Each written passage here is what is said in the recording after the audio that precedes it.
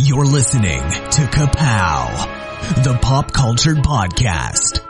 Comics, television, movies, and more. If it impacts fan culture, we have something to say about it. And now, your hosts, Michael, Jordan, Cliff, and Seth. Hey everybody, welcome back once again. It's your friends at Kapow, the pop culture podcast. My name's Jordan Lowe. Cliff Barnes. I'm the illustrious Michael K. Easton. Cut that out. I'm Seth. Don't tamp his creativity. Let him be true. him. Yeah. Be you. But not to you. Just, Yeah. you know. Could you be less you?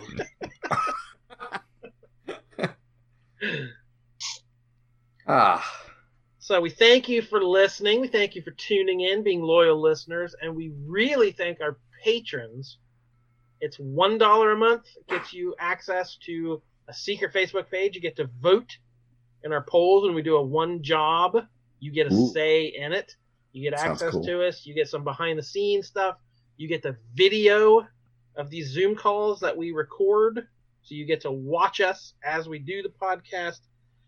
You get intimate access to us. Security on our day-to-day footage lives. of Michael's office. Mm-hmm. Right. You get Michael 24 making hours faces. a day. Some people subscribe to the Owl's Nest, watching them baby owls grow up. Some people get Michael's room.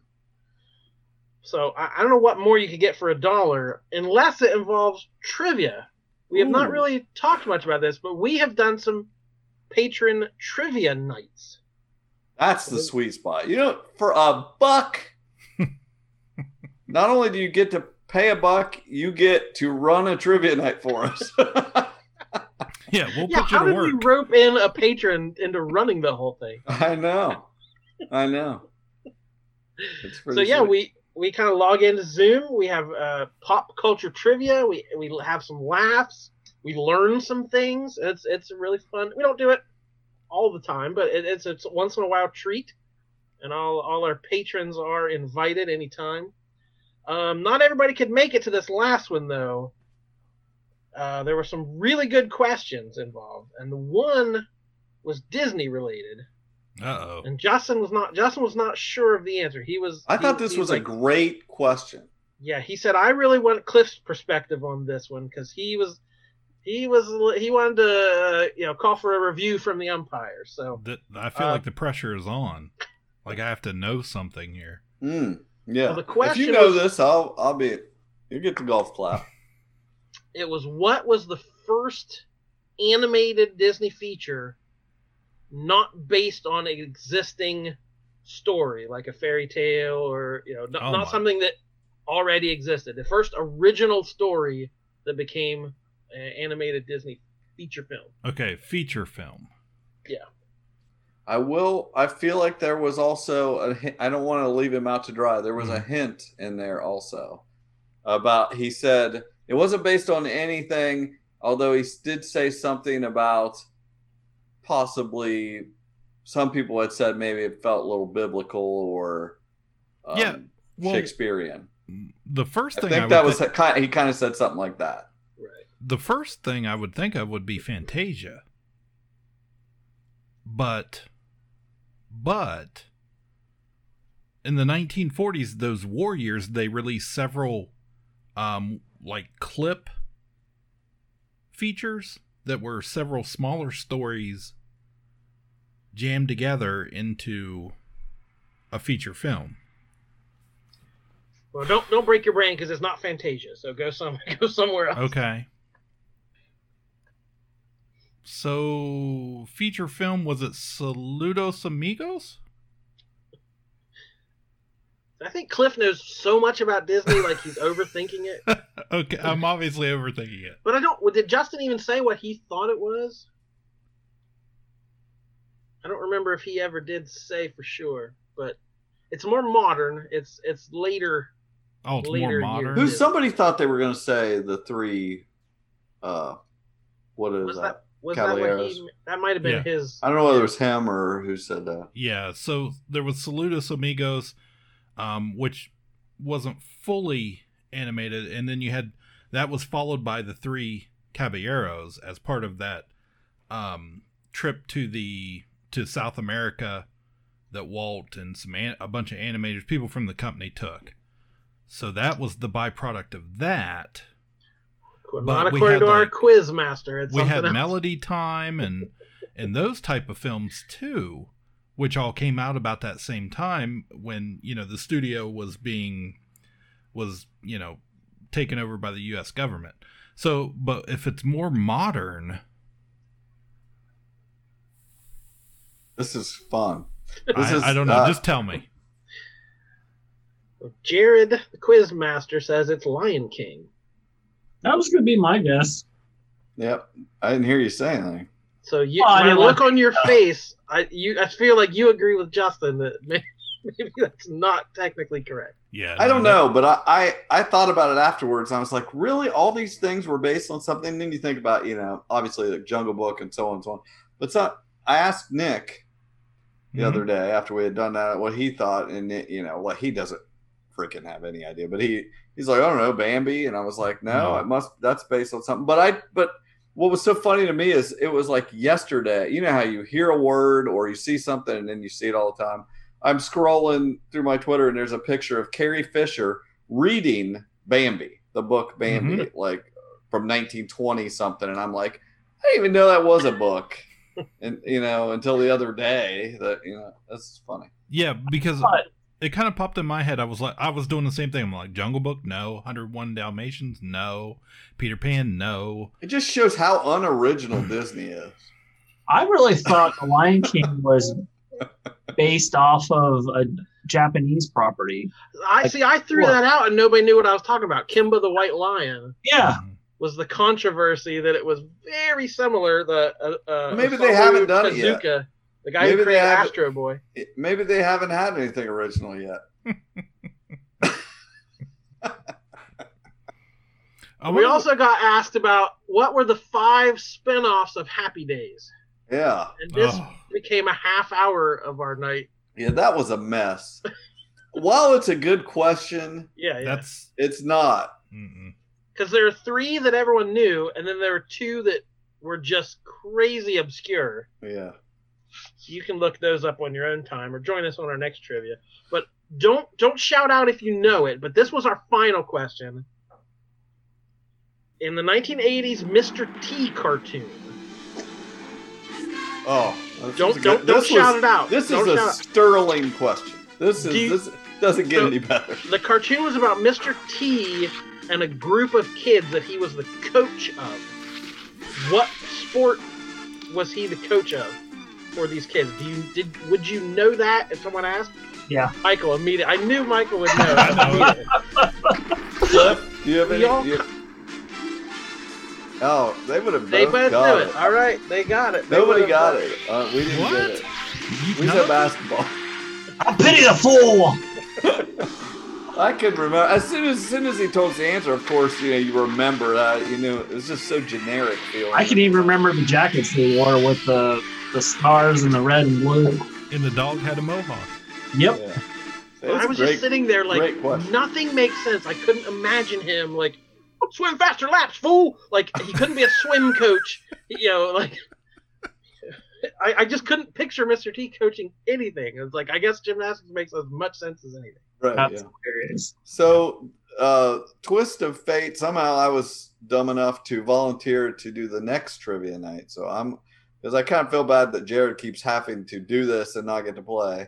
Yeah. So I'm gonna try to step up, and I think I've got like 2 questions ready. but I every other day I think, hey, I need to think of a question. So here maybe in the next month or so we'll have another trivia night. So if you're hearing this and you're not a patron, get that $1 in, and we will let you know on the secret Facebook page, and you can join us. It will be very pop culture-y, catered to old men. And the stakes could not be lower. Oh, There's nothing on the I have line. no idea. No one is judging you by how much or how little you know. It's all just fun. Right. Yeah, it's just for fun. So heck yeah. And there's always at least one Jesse there. That's right. Speaking of Jesse, I'm gonna give props to Jesse. There's some people, there's curated lists or pages, things you go to, you get like the cream of the crop. And there is a Facebook page that I do not follow, but the OJ follows, and it is two guys dancing to a different song, but it's one video of these old guys. This is a couple old guys dancing or whatever, and like clogging looking thing. And then I'm sure you guys have seen it, you know what I'm talking about. But then they keep putting different songs overlapping it. I don't even know what the original song was, but right when the song kicks in, this he waves in this other guy, and that guy comes in and he's dancing, and it's so good. But there's like 200 or around 200 or some of them, but the only ones I will watch are ones that Jesse shares. I don't follow the page. I let him curate the list that I need to see. So when he shares it, that's what I see. And so far, he is killing it. Good work. Oh, all right. So it's time for some time. It's just a jump to the left. With your hands on your hips.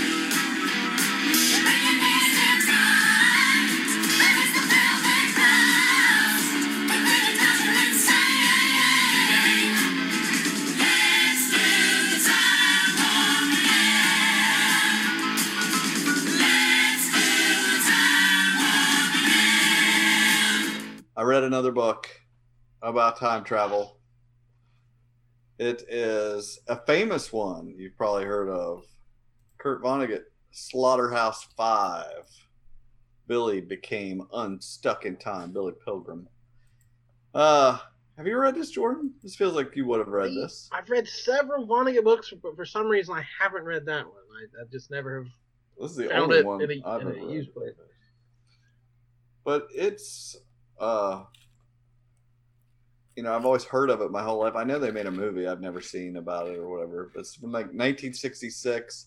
It's very anti-war.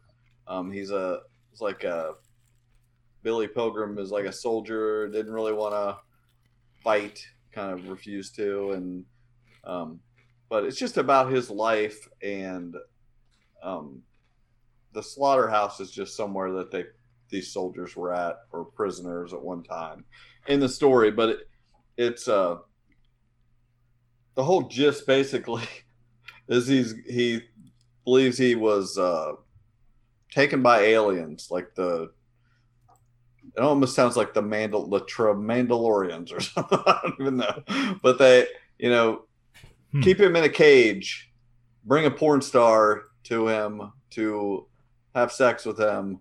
It's not that's not a big part of the story, but it's worth mentioning. And but it's like it tells his entire life basically. But the way the time travel works for him is he is able to access all time is happening at once for him. Okay, that's the best way to explain it. He can just at one moment he's in one spot in his life, and he's also somewhere else doing something else, and it's so not the typical right. point-to-point time travel story. Right. This one's a more quantum. Yeah, and it is very anti-war, just and has it's not the best thing I ever read, but it's short, which is, man, if it's short, there you go. You made the episode.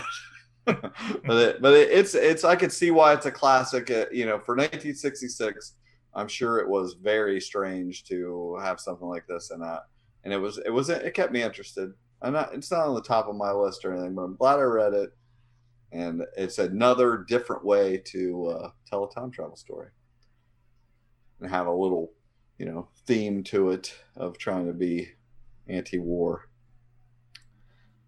And so we're going to do one of our segments we haven't done for a couple weeks here, where you get to know us a little better. You down with KPP? Yeah, you know me. What the hell is wrong with you people? What's wrong with you? What is wrong with you? I hate so much about the things that you choose to be. Cliff, what's the question this time? That one's tied into the TV stuff. Oh, I screwed it up. You have to cut that out. I messed it up. Okay, so whatever you were going to do now. Take two. Hey, we haven't talked comic books in a while. Ooh. There's not a whole lot going on. So That's what this all build up was for? This won't take a whole going episode. on. There's not a whole lot, but it's major. The few things that are happening are pretty major. As we record now, it would have been the weekend of Baltimore Comic Con. So they've gone virtual like everyone else has. They're live streaming. They've got 2 days worth of panels that are live streaming with a bunch of big name people. That's where they give out the Ringo Awards, named after Mike Wieringo, the artist. So those will all be virtual again. So again, it's it's usually a big weekend for news and announcements, and a whole lot of people on the East Coast go to this, but not this year. Yeah, I think I wanted to go last year after I had went to that one in North Carolina or whatever, and HeroCon or what, but then everything got screwed up. So it is one of these shows still, without being jerks about it, it's still like a comic con. It's not a whole lot of media stuff. So most of the guests are comic creators. So it has kept the comic focus. I got some Perlmutter news. Perlmutter.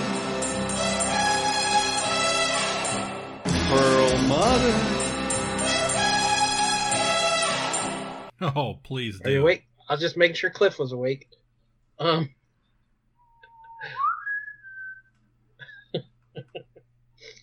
So Ike and Laura Perlmutter are. Did we know that? his Laura? wife? Laura. Yeah, did we know? Have we delved into Laura Perlmutter? I did. I have done the work. I've done the research. He's 12 intern. So they led the world in donations in September to the America First Action Super PAC, a Republican fundraising super PAC who is headed by Linda McMahon, who WWE's Vince McMahon, his wife, is the CEO of this organization. So as the election nears, as we record this, the election is very, very near. We hope by the time you hear this, it's all over. Well, Yeah. the whole thing. So, donations are public knowledge. So in the last 3.5 years, the Perlmutters have donated somewhere between 2.5 and 3 million to right-wing PACs. Well, according to the Washington Post, they donated 15 million just in September. Yeah.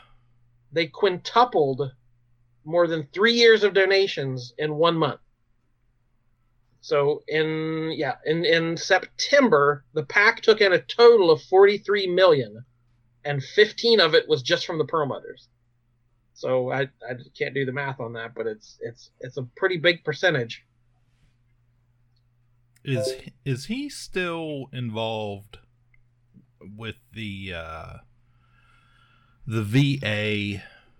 I haven't heard a whole lot. I haven't either. In charge of it or something. Yeah. I think he's. I'm sure he's still part of the Mar-a-Lago crew that the brain trust down there. But I haven't heard any news that he's involved with, which I'm sure is how he wants it. He doesn't want to be in the news. Always lingering in the shadows. Right. So something has happened that I think has maybe panicked the Perlmutters to infuse quite a bit of cash. So timely as always, they have poured a whole lot of money into this last month of the election. we'll see where all those Marvel bucks, what good it does. We don't know. Yeah, but I could just see they're like, hey, who paid us in Marvel bucks? Put it with the camel cash. We can't get anything with it. All right, so I have been closed on Monday since I reopened from the pandemic. It's kind of nice to have 2 days a week off, have an actual weekend. But last Monday, 3 pieces of news dropped on the same day, on my day off, each worse than the last. So the 3 pieces of news I got, there's a new Teenage Mutant Ninja Turtles book coming out, a miniseries called The Last Ronin. And it was an idea that Eastman and Laird had way back in the day to do a Dark Knight Returns sort of story where it's set in the future. Only one turtle has survived. He's got all 4 of their weapons, and he's become, there's a future wasteland that he has to survive. So it was an idea they had, and they never did anything with it. So one of them dug it out recently, like, oh, that was a pretty cool idea. And now they have fleshed it out and created it, turned it into a book. So it had Laird's blessing. Eastman co-wrote it and helped lay it out. And it was getting a whole lot of buzz. They switched artists before it came out and had to scrap some of the art that was originally done, so it got delayed a month. Well, Monday I heard it's going to be allocated because they set the print run before they got the orders in. So they printed the book, and then the orders came in like, oh, wow, we didn't make enough. So stores aren't getting all the ones they ordered. So what happens then?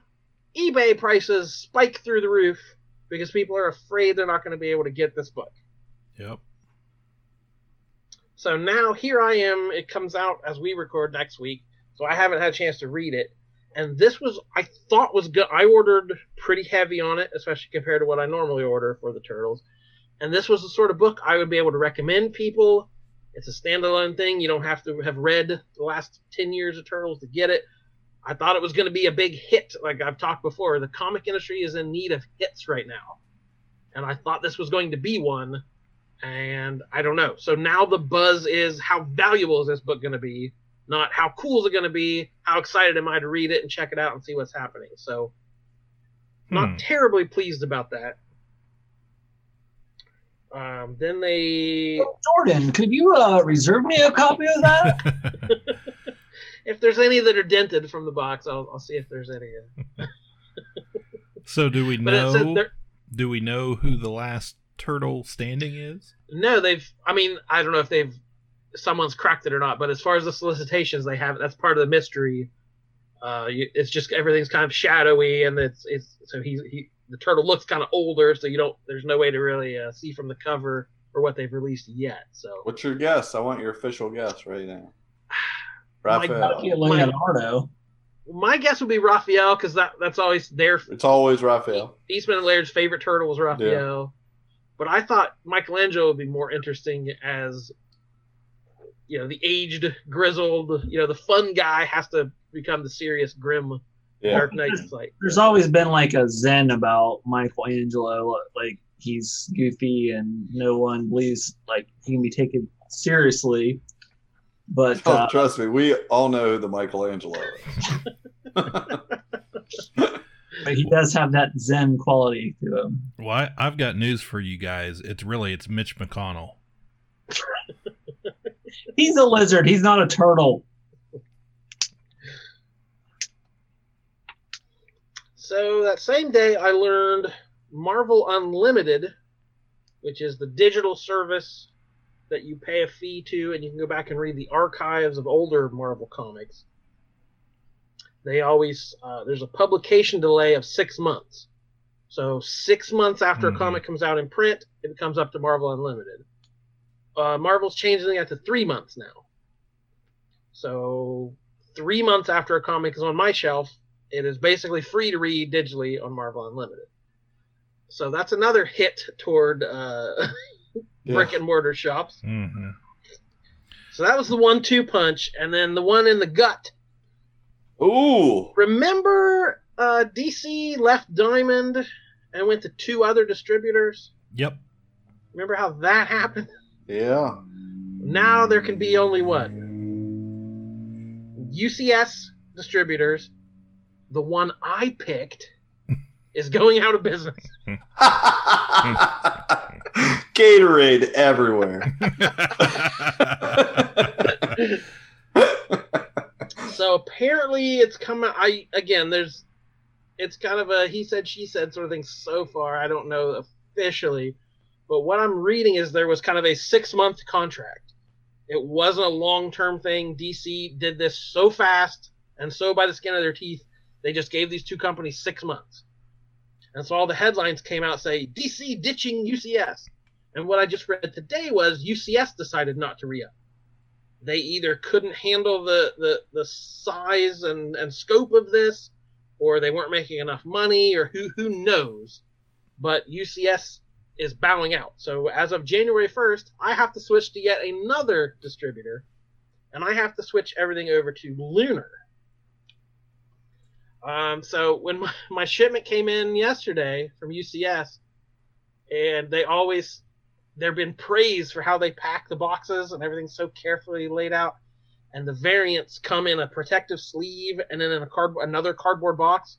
My variant was just thrown in there with everything else. I'm like, they have already stopped carrying. They're out. Yeah, so yeah, my fancy 1 in 25 variant is just in the bottom of the box with everything else. So good luck to all the shops out there who have to do this a second time. So I saw several comments in the comment sections were like, oh, they'll be back to Diamond within 3 months. Like, Diamond is the only one that has the infrastructure to do this, and Lunar is going to get swamped with all these new accounts, and we'll never be able to pull it off, and shipping's going to be screwed up, and everything's going to be messed up. So who knows? But I just know I have a whole lot more paperwork to learn, and I was just learning to get into the flow of this other one, and now I got to switch again. Well, have you read the Bleeding Cool article on this about Lunar? They put one out today, and I think one a couple days ago. Well, because I have it pulled up, and they were talking about having criteria like focusing on brick and mortar stores and like focusing on like you couldn't have like an eBay store, and it has to be brick and mortar. Yeah, they put a couple new rules in. They added minimums for the first time. So you have to order a minimum of $125 retail every week, or $500 a month. Or if you don't order that much, they'll just wait a week and like package 2 weeks together. So they're not shipping out little shipments. Mm-hmm. Well, which shouldn't affect most stores. What's that? Well, that's something you complain about, like them shipping. Yeah. But I'd hate to be a week late on merchandise whenever it comes. Did we, speaking of that Marvel Unlimited app, did we ever mention on the podcast about DC Universe changing what that service is, going to a, digital comics and moving all their television shows to, and movies to HBO Max? We talked when HBO Max launched that we knew all the video stuff was going that direction, but we weren't sure what was going to happen with the app. So this Marvel thing obviously a combatant to the DC digital service? Marvel's has been around longer, actually. Right. It's been around a long time. And people said, why doesn't DC have one of these? But now they're going to be, instead of 6 months, they're, just going to be 3 months behind. Yeah. And I don't know what, I'm sure they have a lot, but I don't know if they have everything or if it rotates in and out. I don't know anything about it. It's a lot. Yeah, there's a lot on DC Universe to, if you wanted to sit down, you would have plenty to keep you busy for some time. But yeah, like Michael said, they are, and they're only selling to brick and mortar stores now or established online retailers. No, if you're just an eBay reseller or sometimes buying clubs, a bunch of guys will get together and order everything wholesale if they buy a lot of comics. So you're not going to be able to get your DC books that way anymore. I'm sure there's ways around that if you're nefarious enough to get them. But so yeah, more shakeups from the DC side of things. And anybody reading anything recently? I've been digging the death metal. There was that Flash one shot. It was it Speed Metal? Speed Metal, right? Yeah. It was. The complaint I have about this Crisis is it's too contained. Like, a Crisis is supposed to be like having every single possible character. Like, George Perez was unprecedented in drawing everyone, and all these artists are like, we don't have time for that. So it's focused on a more like core group, and like they always pick out a little team and add some, core 3, and then they'll throw in a Swamp Thing or whatever. They just pick a few at random. It seems like. But there was a touching moment in Speed Metal that I, as a longtime Flash fan, really enjoyed and loved, of how they've screwed up the timeline of the Flash ever since 52 started. It was a very touching, loving moment. So it dwells into basically why Wally West. What? Oh, kiss my ass. We didn't say anything. Nobody said anything. It's horrible. It was a patron all your look. guys' faces. We were just giving looks for the patrons. Yeah, I get you. But anyway. You even made fun of it earlier. You Yeah, set that up. You set it. You set it up. Go on. I want to hear the moment. But Spoil anyway, with there being Barry Allen, why does there need to be a Wally West? That's the problem. Ever since they brought him back, Yeah. it kills the character Wally West. And We've got a Ronald P. Tramp. Why do we need a Michael Case? Well, that's a longer conversation.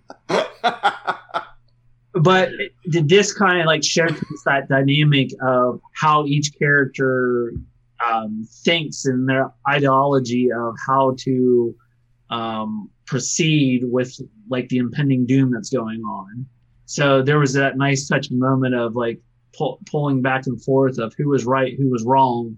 And then, just like a family, as you argue, like you make up in the end, and, they make up in the end and fight on as a family, basically. Are people coming in, are they excited about this whole Robin King thing? Because I'm seeing it everywhere, all over, social media and stuff. I've seen nothing. They were his first appearance, of course. Speculators came in to scoop up Robin King's first appearance. The death metal stuff was really hot when it first came out, and it's still pretty good seller, but it kind of it slowed down a little bit. There's a whole lot of books that it ties into, so it couldn't keep up that momentum. But yeah, the Robin King is a version of Robin from one of the dark multiverses where he killed his own parents in the alley and then planted the gun on a guy, and then was, basically Alfred's trying to raise him, and he's a little horror show. And he has spent his entire Wayne fortune creating the utility belt full of things that could kill any member of the Justice League. So he is looking for kryptonite and all the worst stuff in the multiverse that could kill all the adults. Huh. He's taking them out. Yeah, that's this whole thing. It seemed like just a fun, weird, dark Elseworlds type thing, but it seems to be leading, like all the stuff coming after this seems like something's going to happen in this that kind of either resets things or restarts things or kicks off something big. So it seems like there are stakes to this, because my first few chapters reading it, it's like, okay, this is just fun, but it's not important. But it does seem like it's going to have an impact in the DC universe at large. I do like how they kind of explain why each crisis has happened, why it exists, and what it means to the whole concept of everything that has gone on. So it doesn't do away with any of the past events, but they're all tying into what is it, future state? Like was going to be the 5G thing, and now it's future state. They've smashed it into like 2 issues of the future of the DC universe and what happens, which I was reading over some of that. Some of it looks pretty cool and interesting. I wish they would have went along with their original 5G plans. I was really excited for that, but this looks to be, because that's what I was like reading about that. Like, are they going to reset it, or what's going on? But they keep going back to like they're fixing what they broke. Like it's so who knows. Cool. So the other big release, we got Rorschach issue 1 came out. Oh yeah, I wanted to hear whether that's worth anything. It's a 12-issue series by Tom King and Jorge Fornes. I'm not sure. It was not what I expected. It didn't feel very Watchmen-y, but it didn't feel really Tom King-y either, if that makes any sense. When is it set? What's the deal? It is set modern day, but I was like a dozen pages into it before I realized it. Because I kind of forgot the Watchmen universe, technology didn't stick with us. Right. So the guy's got a beeper, all the phones have dials and cords. Like, he kind of looks like Robert Redford in the 80s. Like, they've got long sideburns and long hair. And like, yeah. I was like, oh, right, this is set in 2020. So the idea is someone tries to assassinate a politician in modern day. So it's been 35 years since Rorschach was killed, and no one knew, no one in the world knows where he is, but no one's seen him in 35 years. And they basically find Walter Kovacs' fingerprints. So he is the prime suspect for a murder that he couldn't possibly have committed. Or attempted murder, I guess. So I don't know. It was a very slow burn first issue. It didn't have a whole lot of superhero-y type stuff or even Watchmen-y type stuff. And it kind of focused on more of the investigation and the mystery of it all. So we'll see, I guess. We got another 11 issues to go. Launched the Walking Dead Deluxe. These are the colorized version. They're reprinting every issue of Walking Dead. The original are black and white with grayscale. These are full color now for the first time ever. Did you look at that, Michael? Huh? Did you look at those? Did you see those? No, not yet. Yeah, I looked at them.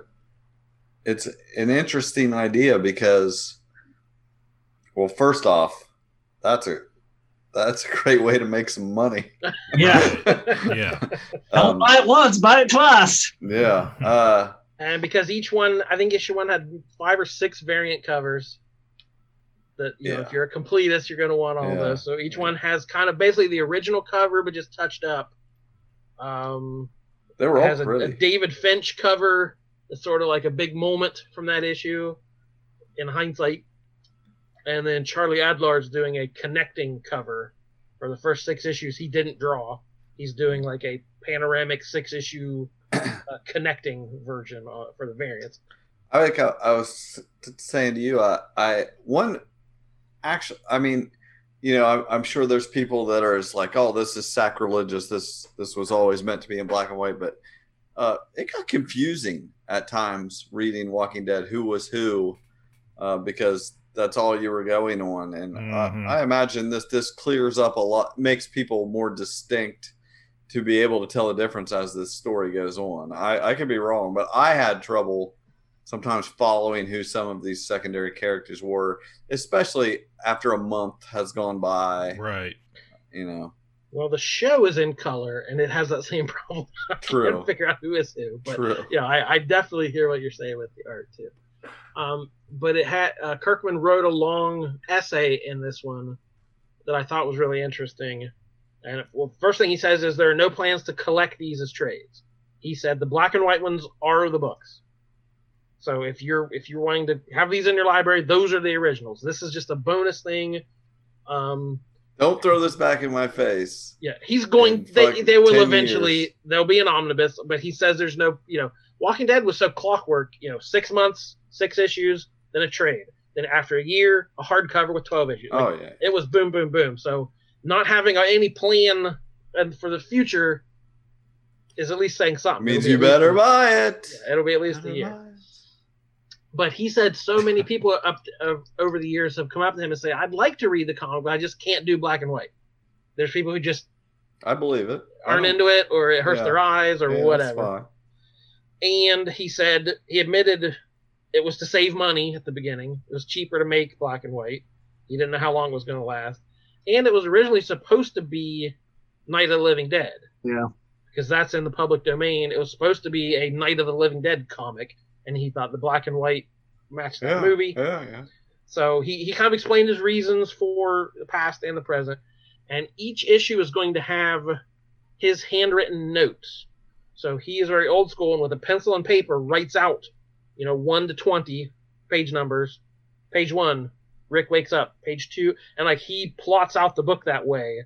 And he says he's done that from issue 1 till the last issue. And he has all these handwritten notes.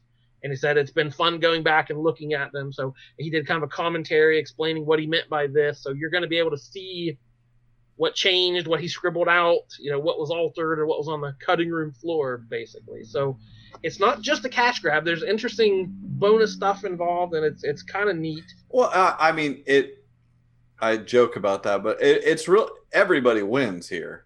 They make money. Comic shops make money. Fans, that if you want it, it's available. I mean, this is a good idea. I just think it's funny because it's such a good idea. Why? I wonder how long ago they thought of it. They said he's been the colorist has been working on it. He said for literally years. Like he said he has like the first 50 colored already or something. So it has exactly. They're not just throwing. It's basically he's been doing it between other jobs and stuff. So it's been in the works. Image had a couple other biggies. The Department of Truth just launched. James Tynion IV, who is a big writer on Batman right now, and artist Martin Simmons. This is the one about conspiracy theories. And basically the idea is, in this world, if enough people believe in it, it becomes real. So there is this department of like secret agents making sure the crazies don't get too crazy. So like in the first one, there's like a plane full of people going to this flat Earth conference. And they're like, if these people all believe, the Earth's going to turn flat, basically. It's a little more nuanced than that, but that's the idea. And then there was a big twist at the end, if you want me to spoil it. Yeah, I'm pro spoilers. So, at the end of issue 1, you find out the head of this department is Lee Harvey Oswald. What? I was just going to say something about Lee Harvey Oswald. So it's going to tackle aliens and assassinations and all the crazy conspiracy theories in American history. It's going to sounds like a book I should read. That sounds great. I want to do a pitch here in the middle of everything. This is anybody that hears this. I'm curious. I want to know you guys' opinion and any listeners' opinion. If you want to put comment on Facebook or the like. So this is a new segment called "Yeah, You Pitch Me." You pitch me. I'm pitching this. I want to know whether anyone has any interest, because we cannot do this at all, and that's also fine. Do you guys? I had slightly mentioned this before, but do you guys have any interest in playing an RPG? The pitch I would give you is post-apocalypse. Cliff, Jordan, and Ronald P. Tramp are in a post-apocalyptic future RPG. I'm not a gamer per se. Yeah, I know you guys don't really have any experience. Cliff's never played. Jordan has minimal. Michael has played minimally. Correct? Didn't you play with us one time? On and off. I would be up for doing it totally in character the whole entire time. I felt like that was a no-brainer. Okay, I was just curious. And any thoughts? I'm curious if literally anyone has anything pro about this. Like, if no one says anything, I don't think it's gonna happen. Like, literally, someone out there is gonna have to say, "I want this." Okay. And if no one says that. You buried it at the tail end of a comic book section, and we assume everyone turns off. Yeah, That's how bad. That's how much work is involved. So if not one person says, "Hey, I would like to see that or listen to that," then maybe it'll happen. All right, sorry. Carry on. Then there's another Image book. This could be a big one. I'm not sure about it. Donny Cates and Jeff Shaw crossover. No one quite knows what this is about, but it's got a whole lot of buzz. It's supposed to be as big as anything ever was. Like it's supposed, as far as comics go, it's supposed to be like as big as the original Crisis, because I've been reading into this, and but again, it's very vague. Like they're like, this is the biggest thing ever. Well, I have read issue 1. I got a PDF of it. Ooh. So I have a little knowledge. It might be out by the time this comes out. Who knows? It comes out very soon, so it's on the horizon. This issue 1, the final order cutoff's already passed. It sold 150,000 copies. This is the biggest seller for Image since Danger Girl in 1998. This is a quantity of books Image has not sold in an awful long time. It just broke the record. Mark Miller's his first book from the Netflix line, The Magic Order, sold like 140,000 copies. But I learned a funny story about that one. They had a comic convention, Reed Pop, who puts on a bunch of different shows, order 100,000 copies as giveaways to their cons. So they fudged the numbers in order for Mark Miller to have, a bunch of press releases about having a great, record-breaking thing. Then the books came out, and it featured male nudity. So the con said, we can't give these away. So they pulped 100,000 books. Wow. So Mark Miller got all the press. The Comic-Con lost a whole bunch of money, and no one ever talks about the Magic Order. Jeez. That's just a sidebar in history. So this is legit numbers. There are over 50 retailer exclusive variant covers, so the numbers are pumped up a bit by all the variants because people think it's going to be a speculator hit as well. But the idea is it's superheroes in the real world, which again is something we've seen a million times. Never heard of it. But there's something a little more to it. The first page, when you open it up, it has a quote. And it's a Frederick Wortham quote, the guy who wrote Seduction of the Innocent, that led to all the congressional trials in the 50s. And it was like, comic books are the worst thing for juvenile mind, blah, blah, blah. It's a long quote from Wortham. And then below that, it says, kids love chains, Todd McFarlane. And I was like, I am into this book already. I'm digging it. So the main character is like a comic fan, and there's a comic, and the main setting in this first issue was at a comic shop, and it's basically the sky opened up and all these superheroes flooded through into the real world, and everyone hates them. They destroyed a whole bunch of buildings, killed a bunch of people in this big crisis type war. Right. And then some Doctor Strange type character sealed them all in a bubble and said, you guys fight in this bubble and leave us to our own lives. Okay, so, this is really pissing me off right now. Is this the Impossible Family? No, this is going into the backstory of our Heroic 9.0. Oh, I knew it was. We wrote this. No, seriously, like our concept behind that was that there was superheroes in the real world, and the physics of that world couldn't handle it, and it was breaking down. So they sealed them into like a pocket universe where they existed, and it erased it from their timeline. Nobody knows that they existed ever. But I'm picturing the dome from like around Avengers 240 some, that everybody in the dome or whatever. Yeah. And that was the whole thing about like them turning into, which of course I'm spoiling this series, but who knows when it will ever come out. So it's not. It's never happened. Anyway, but that was the part of that. The whole reason why the kids turned into superheroes is just tell us. Villain wanted. Gave everybody a lot of fucking trouble. Jordan, do you have a problem with this? Go for it.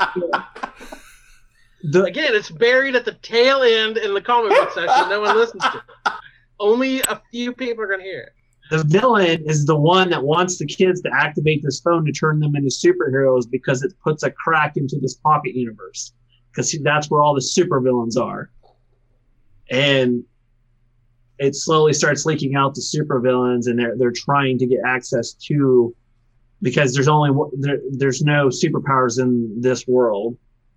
But go back to finish what you were saying about it, though. Well, reading it, I actually didn't think of our book reading this, so it's a different enough take. A little different. It didn't make me think of, oh no, we're in trouble. So, but the main character is like a fangirl who shops at a comic store, and it's basically since the heroes showed up and everyone hates them, comic sales have tanked, and there's only one, in this big city, there's one surly comic shop owner left who still has like pre-hero comics for sale, and he doesn't tread in the new stuff that's just, it's all, we've gone back to romance and western and non-superhero stuff. So yeah, there's little twists and turns, and now this I don't know for sure. This is not in the first issue. I am just speculating. But Image, when they do a big launch, they send emails to the retailers, and they're pretty much all the same. They have the writer or the artist introduce themselves and say what their book's about, what book is it like, and it's always, if your people like Walking Dead or Saga, they should buy this. It's always, if you like the best-selling thing ever, that's you should get this too. Basically what it is. But when Donny Cates sent his, it was, if you like Spawn, Savage Dragon, Youngblood, Invincible, I listed every Image book in the last 30 years. Right. I was like, wait a minute, what is that about? So the title is Crossover, and it involves a whole bunch of superheroes. So the thought is it's just going to be a whole bunch of heroes. And the speculation is it might not just be Image heroes. It might be other companies. Donny Cates works for Marvel. He has a really good relationship with Marvel. So who knows if Spider-Man shows up or something? Because he said he basically said in issue, I forget how he worded it, but it was very funny. It was if you think you know what's going to happen in this book, it happens in issue 4. And if you stick around till issue 6, that's when we break it all, basically. And it said that issue 6 is going to make the news. There's going to be stories on CNN, like something huge. Oh, so, like, good luck. Yeah, post-election. The hype is beyond ridiculous. So it certainly can't live up to it. Reviews are calling it the next Watchmen and all that. So who knows? Oh my God. But the first issue I thought was good. Say again. I apologize. What was it called? It's just called Crossover. Oh, okay. I've heard of somebody having an idea like that. They never pursued. Not you. I'm talking about something else. But yeah, I'm sure it can't live up to this pre-hype. But here we are. This is just, let us bask in this moment of right before it drops. Put that book on my pull list, Jordan. I want to see how many more ideas it steals from me. Sons of bitches. Add to pull. I'll write that in my notes. Okay, I got 2 more. Marvel has not been competing with all this stuff. Their big thing right now is X of Swords, the X-Men crossover. It is 22 chapters long, tying into every X book. Yikes. X-Men, we're in the 90s, baby. X-Men, X-Factor, X-Force, the Hellions, the Marauders, Wolverine, Cable. So it's a big mess. I'm not even sure I could explain what's happening. The mutants are all living on the mutant island of Krakoa, and there are these mystical gates they use to transport each other back and forth. Well, there's this other island that used to be part of Krakoa that they had to kind of banish. Is it the Krakoa? And millions of years ago, Apocalypse held off an invasion and like sealed all the bad people on this other island in this other realm. and they've spent millennia getting stronger and getting ready to attack us. So something Apocalypse didn't finish years and years and years in the past is coming back to haunt us now. And it's not actually X of Swords, it's 10 of Swords. Like the number X is the number 10. Because that is a tarot card. And people who use tarot cards are inherently clever. Right. Like Jonathan Hickman. Okay. I heard he was a big tarot lady. All right, last one. Batman 3 Jokers. I just got in issue 3, so it's over. I have read the last one. I don't know. I'm not sure about this book. This is Jeff Johns, the writer, Jason Fabok, the artist. It looks a whole lot like Killing Joke. The pages are laid out the same. It has like a 9-panel grid. The art, the style of the art looks a lot like Killing Joke.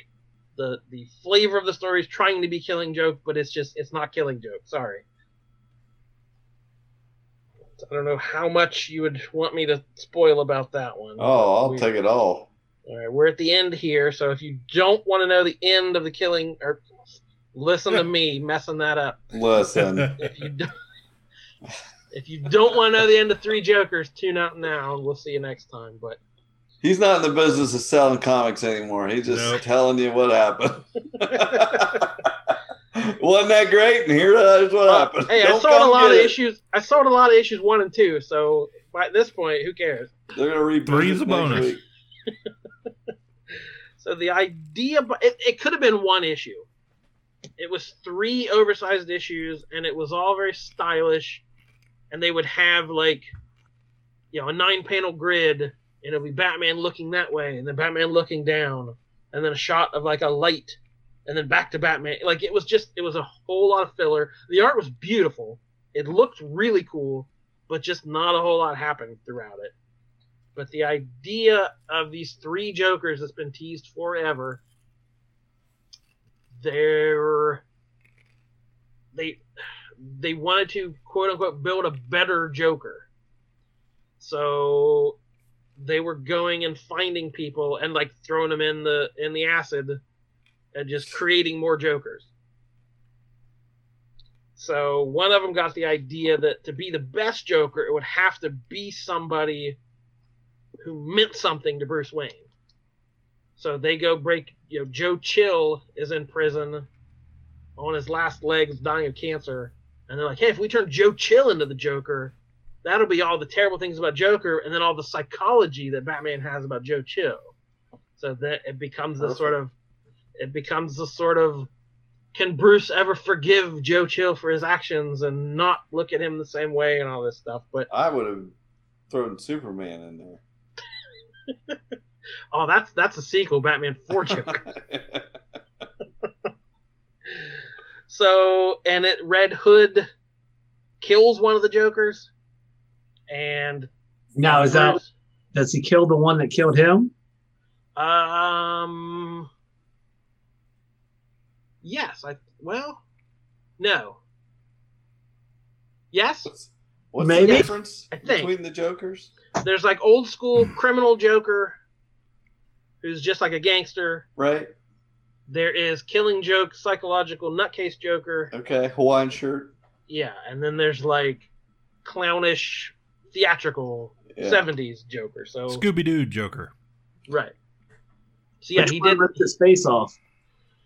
That one's not mentioned. That's like Joker 2.5 or something. So anyway, it all just sort of happens, and none of it doesn't really lead to anything. You don't call this episode Scooby-Doo Joker. I'm stuck on that. I can't even think. Wow. So anyway, what people will be talking, like the plot doesn't really change a whole lot about the Joker, but they'll be talking about 2 things. Okay, so here is the major spoiler about this book. Boom. Basically, Jason and Barbara are like, well, that's crazy. We still never found out who Joker was. Okay, bye, Bruce. And Bruce admits to Alfred, he says, I'm Batman. I knew who Joker was a week after we found him. So for the entire history of the Batman comics, he's known Joker's real name. What? Which doesn't make a whole lot of sense, but So that leads to Bruce goes to Alaska, and it starts flashing back to panels from The Killing Joke, where the Joker finds out his wife and kid are dead. And that's his one bad day that leads to him becoming the Joker. Yeah. Well, his wife and kid were not dead. They were taken into police custody and hidden from him. So Bruce knows his wife and child are alive, living in Alaska and safe and happy. And the Joker doesn't. So he one bad dayed the Joker. Took his wife and kid. Basically, yeah. So created his own. Why were they taken into police custody? Well, some of the flashbacks were like him screaming at her, where he's like, because there's where's my shirt? Yeah, it was basically like you never believed in me, and it was like showing he was becoming psychotic. Mm. But yeah, it doesn't quite explain why they would go to these extraordinary lengths before he ever is the Joker. But right. Yeah, so yeah, Batman knows everything, and he's part of Joker's origin, I guess, as Joker was to his. I guess I don't know. This is supposed to be canon. It's Black Label. It's its own thing, but I'm sure they all got their dicks out and everything. The way Killing Joke wasn't originally really tell which Joker's which.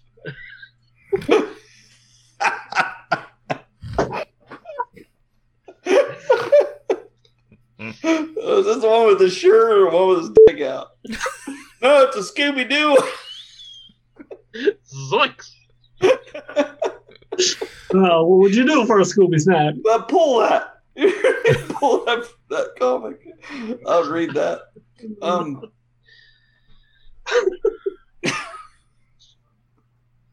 So yeah, this was their huge selling prestige event comic, and I don't know how people are going to take it. I read it last night and was like, oh, okay, I guess. I don't like things that change things I love. Like, when I go back and read Killing Joke, now I'm going to be thinking about this. Right. And I don't like that. I don't like retconning stone cold classics. Yeah. But it's not so offensive that it ruins anything. So I don't know. It's too fresh to me to know for sure. So now, to be clear, this is... How many parts were is this over? Yeah, that was the last. It was just 3 issues. Okay. 3 Jokers, 3 Wow. issues. But it should have been 1. It could have all fit into one pretty easily, the way Killing Joke did. Right. Well, you gotta sell some freaking comics here and there. It should have ended with Jason Todd becoming the Joker. That was the rumor at the beginning. I like that idea. Because they wanted someone who had ties to Bruce. So if they were trying to throw Jason into the acid, it's like, oh, he'd make a great Joker, because something else Bruce failed to do was save him a second time. Right. They didn't really pursue that. That was the premise I thought they were hinting at, but it didn't quite go there. No, when you keep saying they, is this the Court of Owls? No, it doesn't have anything to do with them. Just the Court of Jokers. The whole gang. But yeah, basically the end is there is an original or was an original, but they've made some other ones, so it hints they're not even sure who the original one is.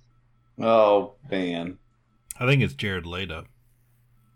He's probably had his dick out. Alright, I feel like this has gotten out of hand. That's what we wanted. We built up to this. This wasn't supposed to be an entire episode just about comics, but who knows? When we get to talking comics, who knows what's going to happen. Before we started this episode, did Jordan say there's not that much to fill an episode? Yeah, there was enough for almost an episode. Yeah, we did it. All right, let's call it there then, and we won't talk comics for another bit. We will leave that for a while. We'll just drop that there. unless something crazy happens or Perlmutter makes any more news. So. We like people like these comic episodes. Yeah, I like it. I hope so. I like it. Liked it.